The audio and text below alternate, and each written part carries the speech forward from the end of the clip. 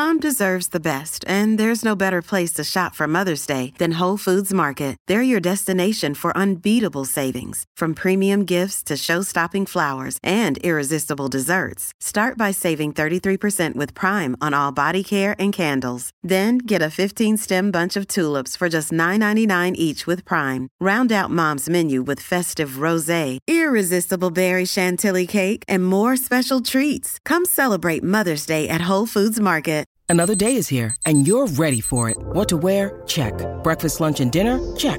Planning for what's next and how to save for it? That's where Bank of America can help.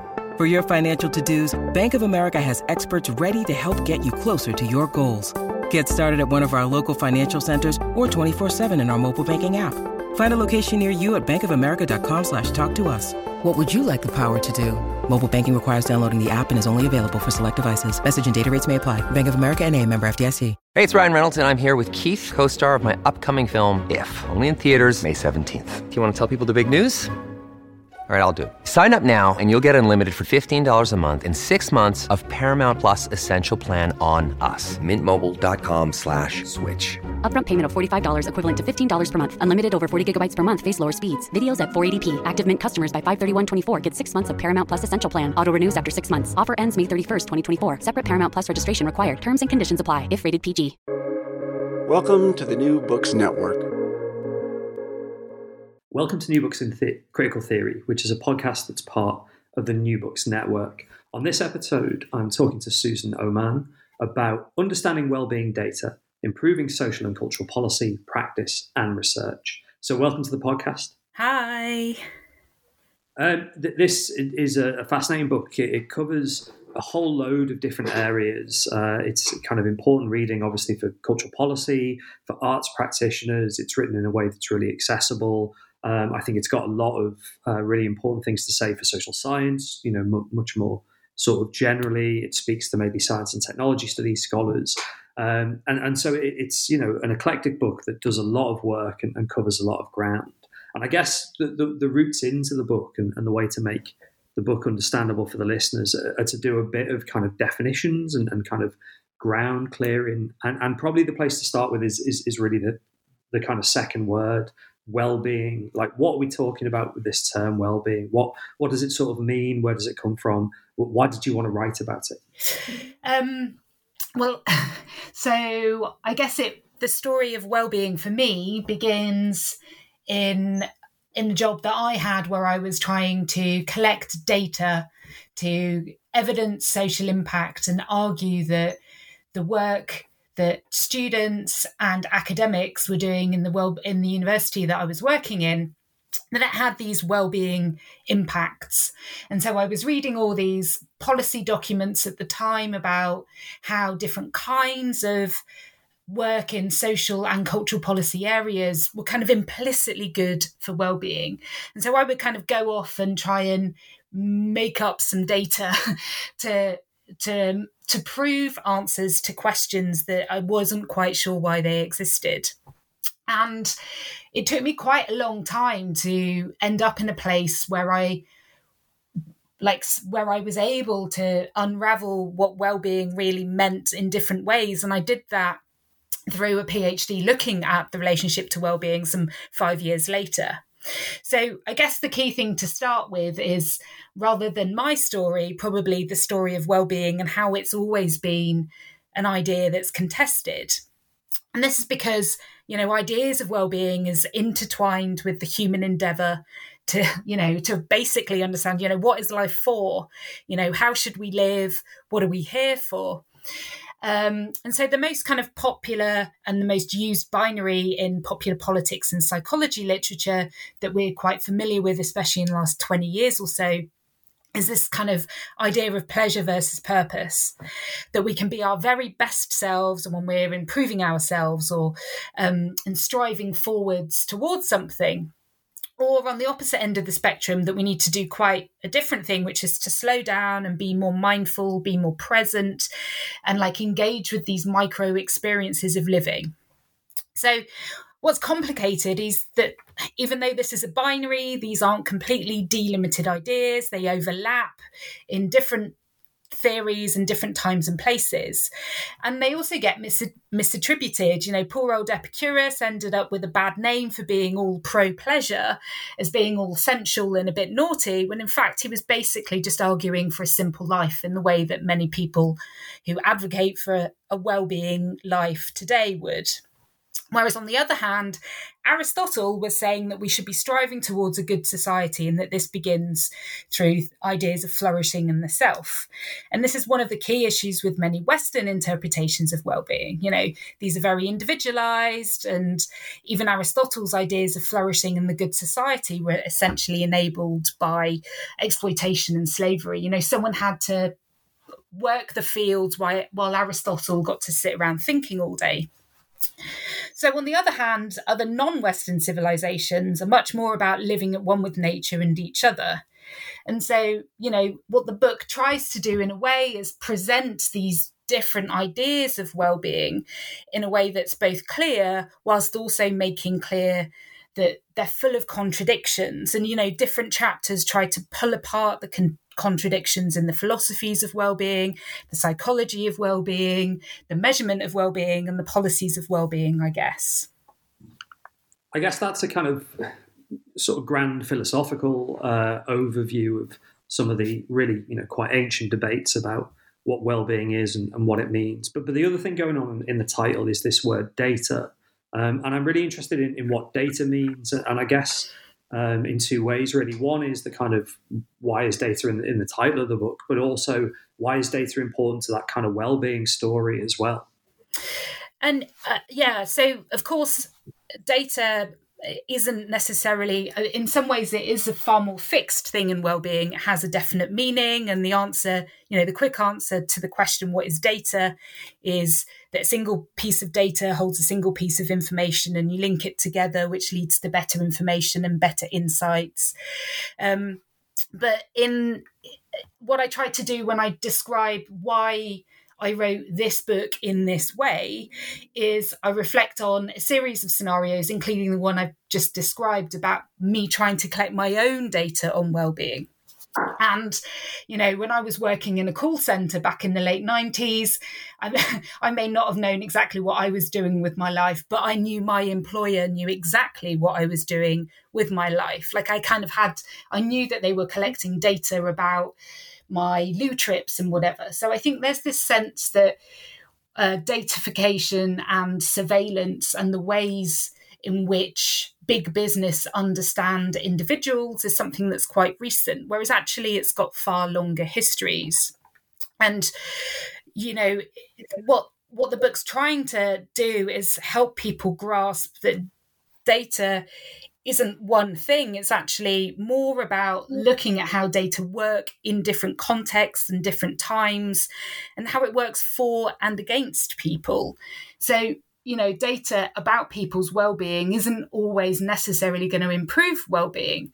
In fact, sometimes there are numerous examples about the act of collecting data being injurious to a person's well-being, or indeed data about people's well-being not actually representing what it says it does. I mean, in the UK press at the moment, there's big news that inflation data is kind of skewed because it represents kind of a privileged mode of consumption, and that actually people on the poverty line, the way that their lives and the things that they consume has increased, are not represented in these data. And so quite miraculously, someone who has advocated for this to change and through popular opinion has changed it. But this is a complete anomaly. Normally these things are like shifting Stonehenge or something. They take a really long time. That's one example from, I guess, kind of formal official statistics that some listeners might be familiar with, you know, debates over what the basket of goods is for inflation and, you know, what GDP means in terms of individual lives and these kind of broad debates. The book also concentrates on, I guess, a kind of a particular area of public policy and of public life, which is the cultural sector. So why kind of, you know, cultural organizations, the cultural sector, cultural policy, why did, you know, these kind of big debates about what the good life might mean, big debates about the role of data in society. Why did they come up for cultural organisations?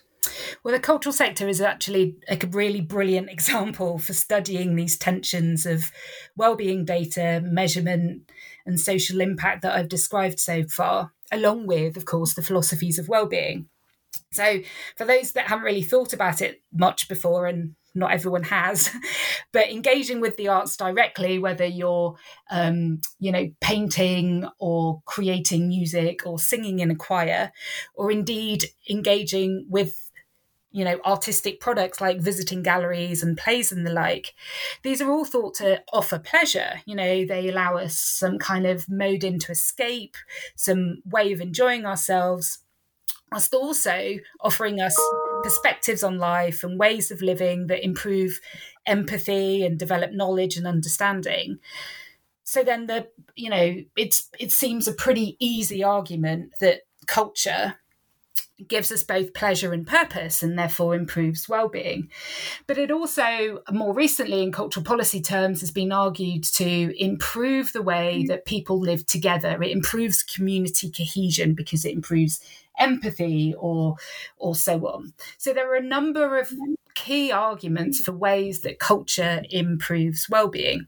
And historically, culture has been used in policy to use, for want of a better word, improve the working classes. So there's, especially in Victorian times, and there's this one description in the book from a social reformist who insists, that instead of any wife having to drag her husband from the nearest tap room or bar or pub or whatever you want to call it in these days, she'll instead be dragging him from rapt contemplation sitting in front of a Raphael painting. So this rather naive idea of how culture can change society for the better has quite long histories. And what's interesting is actually that when you historicise developments in institutions to develop and manage wellbeing data, and you've mentioned GDP, but after the Second World War there was this move to towards international statistics to measure more than just GDP, but other more descriptive social indicators. And at the same time, Western democracies were also institutionalizing ways of engaging in culture, formalizing how it's funded and how it's distributed across the nation or indeed internationally. And so when you look at these things historically, you can see that they're kind of intertwined from a management sense, which of course has, essentially affects how we experience both data and well-being and culture. So while statistics, data and measurement have flourished in this institutionalization of the last 70 years, the cultural sector has suffered as a result in a strange way, in that it's had to demonstrate its influence on well-being increasingly through metrics and statistics, because they've become increasingly the way that policy is made and evaluated. So this has left the cultural sector in a bit of a bind, really, where it's constantly proving its value to well-being, but through using data in ways that it's not necessarily so naturally lent towards doing. It's probably good for us to talk a little bit more about some of those, I guess, like policy frameworks or government actions that you'd mentioned there. I mean, a couple of the things that you mentioned that stood out, I guess, prompt the questions of why are governments measuring well-beings and what are the data-based sort of techniques that they're using to measure well-being as well?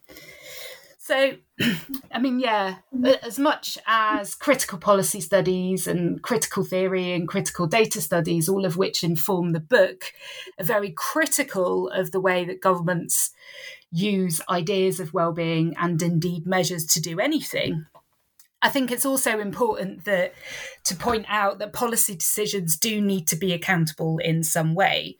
So, governments do need to understand the impact of their policy decisions, because the decision they make in one way might have an impact in other domains. And when I first started going to parliamentary debates on well-being right at the beginning of my PhD, the theoretical example given was always minimum wage. So there was this idea that if you increase the minimum wage, you're obviously going to improve the material well-being of those with the increase, and arguably then their personal well-being through better health and less stress and so on.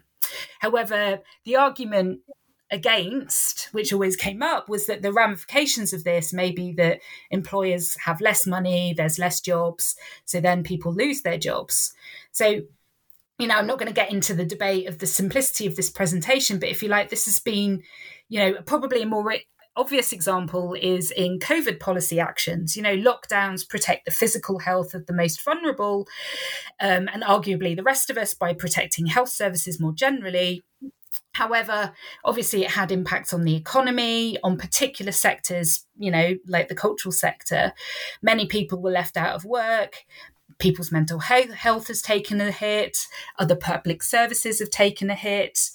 So, some of the advocates for measuring well-being have kind of emerged from the woodwork again to argue the value of evaluating the impact of policy decisions in different domains using this well-being framework, which is kind of a cost-benefit analysis scenario.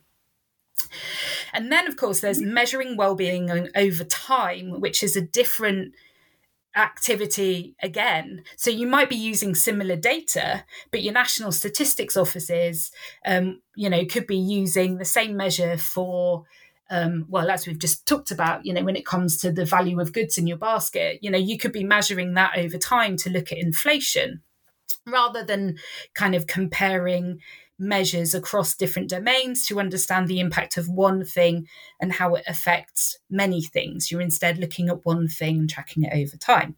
In the case of the cultural sector or indeed social policy, you're often trying to use well-being data to find a simpler relationship between a particular cultural product or program and improved well-being on a much smaller scale.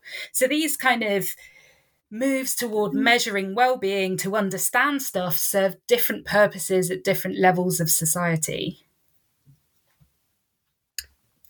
How do governments, and I was going to say we, but how do governments actually do this then? What are the kind of techniques that they'll use? Are we talking about questionnaires? What sort of, I suppose, data science is going on here? Many different types. And I suppose in some ways, it depends on the policy question, doesn't it? And on the scale. So one of the chapters in the book tries to unpick well-being data as all these different, talking about different kinds of qualitative data approaches and analysis and the limitations of them, and the same with these national statistics. So, this chapter goes into quite a lot of detail about data that capture objective aspects of well-being. And there's a case study of how the OECD, as the Organisation for Economic Cooperation and Development, and one of the key players in the well-being agenda, there's this unraveling of how the OECD decided on their many indicators of well-being, of which there were dozens, can't remember exactly. And the decisions of how you group which indicators into which domains. So much of the wellbeing agenda in terms of international and national indicators was about deciding which areas or domains of life must be measured and then which indicators were best to do so. So what's interesting here is that this movement to measure wellbeing both nationally and internationally as a priority is from the mid-noughties onwards, which makes it seem like these data are kind of new in some way, whereas in actual fact, most of these indicators are decades older. So really these new wellbeing indicators and these new ways of measuring are using the same statistical processes and the same frameworks and the same infrastructure, but instead it's just this repackaging of stuff that's been about for years. What makes it a political act is deciding what would be included was a deeply political process. And each individual nation decided theirs differently. So in the UK, we had a national debate, which I've written about elsewhere, but not in the book so much. But it's a useful segue into talking about other forms of data, because, of course, a debate is essentially mainly discursive. It's people talking about what they think. So this data is mainly qualitative data from events and written responses.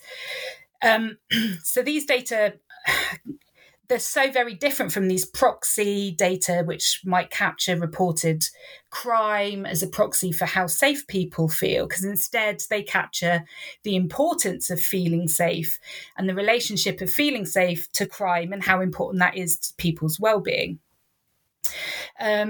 So, governments can use qualitative data and they can use national statistics. It depends on exactly what it's for. And when it comes to, most of the national indicators originate from survey data, basically. So while some of it's administrative data when it comes to crime rate, when you're asking people how safe they feel in their neighbourhood, that will probably be collected at a national survey level and then shared with a national indicator. A body like the OECD to develop this international body of indicators so that we can compare nations and how safe they are or how good they are at educating women or, maternal death rates and so on.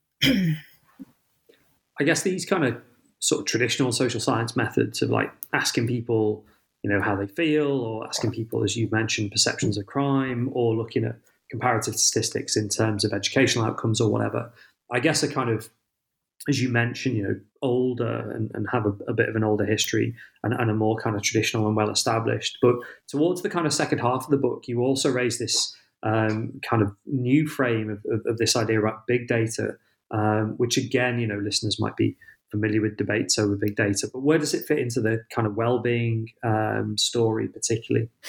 Actually, I'm going to talk about. Can I talk about subjective well-being first? Because I think that might help explain how big data is useful. Yeah, of course. So alongside these high-level objective indicators that were being repackaged as well-being data in the mid to late noughties, emerged this idea of happiness as a science. And this all started with Lord Richard Layard, who was described as the government's happiness czar, and he released this book in 2005 called Happiness Lessons from a New Science. And he explains how, despite the fact that most countries are richer using objective data, people are no happier using subjective well-being data. And this is called the Easterlin paradox, and it's fundamental to the well-being agenda as we know it. But it's here that the idea that we need to measure more than money and instead measure well-being really takes off. And where this originates is this idea that you can ask people how they feel, like how satisfied they are with their life, which is the data that Easterlin used to come up with the Easterlin paradox. And this was increasing. This is kind of what set the wellbeing agenda going. So although most international and national wellbeing indicators are in fact proxy data, it's these subjective data about how people really feel, how happy they are, how anxious they are, how satisfied they are with their life, that changes the way that wellbeing data are used. Now, what's interesting, there's loads of limitations to what we can understand from these data, but what's interesting about big data, and by big data, I should probably define that. Hey, that's, on the one hand, big data is a data set that's above a certain size, but really big data has come to mean data with different properties from most of those that we've already discussed, such as survey data. They can come from anything from Fitbits, security cameras, mobile phone, GPS data, IP addresses, and so on. And because as we increasingly live online, we increasingly produce more data that can be used together to understand us better. So, interestingly, most of the literature on big data and wellbeing comes from a critical data studies perspective, which almost by default assumes that uses of big data are bad for personal and societal wellbeing. But to be honest, using big data to understand happiness in the ways I've described so far is still in their early days, because when it comes to, say, analysing people's tweets together with their geolocation data to establish whether they are happier in a park by what they write in a tweet, or while the Olympics is on, or while they're watching Britney Spears on stage, or whatever it is not really that useful.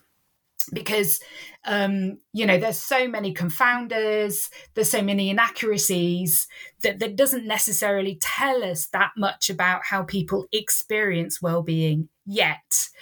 But other well-being data, like Fitbit data, that's specifically collected to measure physical well-being, or the impact of whether you go for a run at 6 a.m. or 6 p.m. and how that affects your sleep, this is more accurate in terms of describing a specific form of well-being. But that data is collected for that purpose, of course, rather than, scraping big data to answer questions of happiness, because that data wasn't really collected for that purpose. And there's still this disconnect between how successful that is that people aren't necessarily quite being honest about yet. Wyndham Hotels and Resorts makes travel possible for all. Whether it's the long haulers looking for a great cup of coffee, a roomier rest for the on-a-whim road trippers, or a place to make summer memories with the whole family. No matter who you are, where you're going, or why, with 24 trusted brands to choose from like La Quinta, Days Inn, and Super 8, your Wyndham is waiting. Get the lowest price at WyndhamHotels.com. Restrictions apply. Visit website for more details. Your brain needs support, and new Ollie Brainy Chews are a delightful way to take care of your cognitive health. Made with scientifically backed ingredients like Thai ginger, L-theanine, and caffeine, Brainy Chews support healthy brain function and help you find your focus, stay chill, or get energized. Be kind to your mind and get these nootropic chews at ollie.com. That's OLLY.com. These statements have not been evaluated by the Food and Drug Administration. This product is not intended to diagnose, treat, cure, or prevent any disease. Where does the kind of cultural policy or even actually individual museums, galleries, theatres fit into any of this story? I guess these kind of, you referred at the start, the idea of well-being being about the good life and maybe culture being about, making people happy or giving people access to the good life. But in terms of, I guess, some of the kind of techniques of measurement and the kind of practices and craft of data collection, what does this mean and where does the kind of cultural policy element fit in? So a lot of the cultural sector's capacity to describe the impact of its activities on well-being is still pretty crude. It's quite often a simple questionnaire. So an example I give in the book that I come back to is if you stand outside a free concert that's been put on by the local government and you ask people how happy they feel in that moment, you've no way of disaggregating how happy they are in general, whether they enjoyed the music, whether they just enjoyed getting out the house, whether they enjoyed exploiting getting something for free from the local council, whether they feel grumpy because the queue for the loos was too long or the bar was too expensive. It's quite difficult to disaggregate all of the confounders that appear in questions to answers to questions of how happy are you? Does this make you happier? Has this improved your well-being? From all the other stuff that's going on in people's lives and in people's heads. And especially if you're there representing, the nice local museum and you ask people directly, do you think that this exhibition has given you greater understanding of whatever it is that the exhibition was there for? Most people will feel compelled to say yes. So one of the issues for the cultural sector and therefore cultural policy is how, there's this kind of innate understanding that culture is good for well-being, whether it's personal, whether it's social, whether it's pleasure, whether it's purpose. However, evidencing it using data that's considered robust from traditional social science techniques is extremely problematic and has led on a bit of a wild goose chase trying to find these magical answers. So I'm not sure if that answers your question. I suppose it kind of prompts a question of, is it effective? Should cultural policy, the cultural sector, or even, individual cultural organisations be kind of using well-being to make the case for cultural funding, make the case for why culture's important. I guess maybe kind of how has it been used, but also like, should it be used? You know, is it effective, or even is it, you know, kind of moral perhaps? I mean, should the idea of well-being be used? I think the idea that activities that come under the remit of the cultural sector and cultural policy, which is obviously a contested issue in and of itself, I think, you know, that it seems pretty culturally innate, for want of a better word, that that relationship does exist. I think the problem, of course, is demonstrating that in a way that is robust. And I suppose one thing that feels a bit of a shame is that maybe the cultural sector has spent a long time, and in fact, cultural policy organisations have spent a lot of time investing in the magic bullet of evidence by numbers, that when those processes of arriving at numbers weren't quite as sophisticated as they may have pretended to be, or than that was assumed. So is it ethical for the cultural sector to say it's good for well-being? Yes. What I would say is that that the sector isn't necessarily honest when it describes what it's doing. And I think that the slipperiness of the term culture and the slipperiness of the term well-being means that you could be describing, you know, the benefits of any kind of cultural activity, whether it's going down the shops and having a chat with, like, going to the opera, that can all be elided into one thing that's called cultural participation. And, you know, you could be talking about escaping loneliness, or you could be talking about, you know, great intellectual fulfillment from engaging with some extremely sophisticated piece of classical music that's inaccessible to the masses. So what's difficult about the ethics of claiming as fact the contribution of culture to well-being is that, of course, this is a far thornier, more complicated issue, and that when these things are described, they're not always delimited as clearly as they could be. Ultimately, when the book kind of concludes, and I guess kind of actually running through the book, is this contention that measuring is probably kind of full of problems, and really we should be doing much more of this is in the book's title, this idea of understanding. And partially, I think what's most interesting about the book is that it has a kind of a practical element of saying ways that we might do more of the understanding, rather than just, you know, more kind of excessive or, you know, kind of extreme modes of measurement. So how can we do more of the understanding in this kind of well-being and cultural policy space? Well, I think, first of all, I'm going to have to unpick the word understanding slightly. So, of course, the idea is that data will lead to increased understanding as knowledge. And then there's the idea that well-being is, you know, increased shared understanding, how we understand each other, improves well-being and leads to a good society.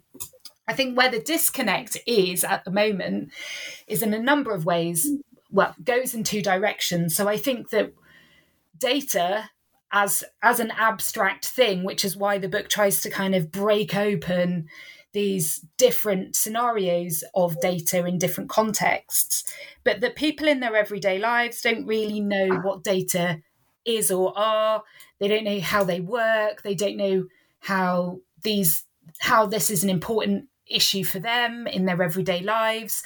And I think, you know, given Cambridge Analytica scandals and so on, actually people's ideas of data are increasingly, you know, they're alienating, they're fearful, and so on. And so I think there's work to do to improve how people understand how different kinds of data work for and against them in different contexts.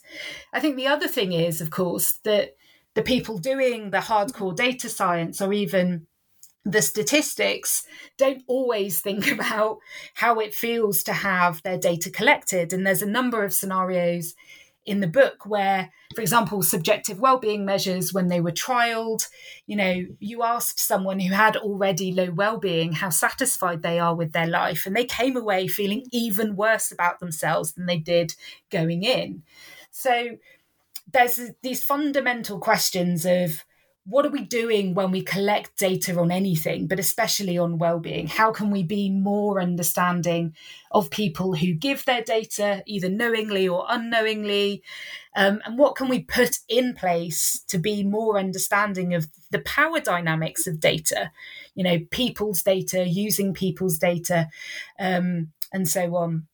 And so I wanted the book to enable people to understand what wellbeing data was, both as everyday readers, but also students of cultural policy and social policy and so on, so that they could see how it worked behind the scenes and it would feel less alienating. But I also really do want to kind of get across these everyday mundane contexts in which people's data are collected, because I'm not entirely sure that people who sit behind computers pulling the crank on the statistics imagine how it feels to answer these questions over and over again. And so this move towards being a more understanding society is not only like using the data we have better, acknowledging the limits of what's possible with data to answer certain questions in certain contexts, but also how we can use data to be a more understanding society of each other, which is, I guess, a bit cheesy, but I do want it, the book really was aiming to make real pragmatic changes in small ways, not big ways, just small ways. And I think the book does that really successfully. And I think, even in the discussion, we sort of shown how rich the book is and how much there is kind of going on, from histories of well-being through to discussions of, how methods kind of act and are used in contemporary society, lots of stuff about culture and the cultural sector as well. And given the book is so, I guess, kind of wide-ranging and there's so much stuff in it, it prompts me to think that there are lots of different directions you could kind of go in next. And I know in the conclusion there's some ideas for sort of future projects that could come from this understanding wellbeing data agenda.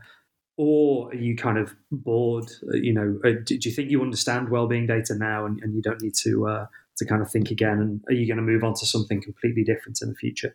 Well, I have to argue there's always room for more understanding, right? That's kind of where I've ended up. I think what happens next is more about actually tying up some of the loose ends of the work that scaffolded the book. Not all of the examples of wellbeing data are actually, necessarily labelled wellbeing data. I've done quite a lot of work on inequality data that needs tying up. I've done a lot of work with people who work with data in the cultural sector. And so moving the work I'm doing with practitioners to kind of help facilitate improved understanding of limitations of these methods and these data in these contexts. It's about kind of, I suppose I'm quite keen to take the messages of the book further into practice in a number of ways.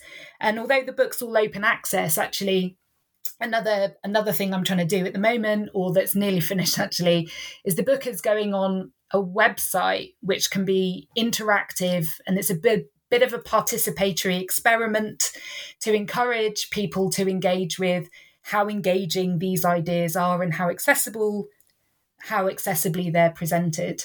So I guess the next stage is about taking the message of the book and trying to do it in different ways.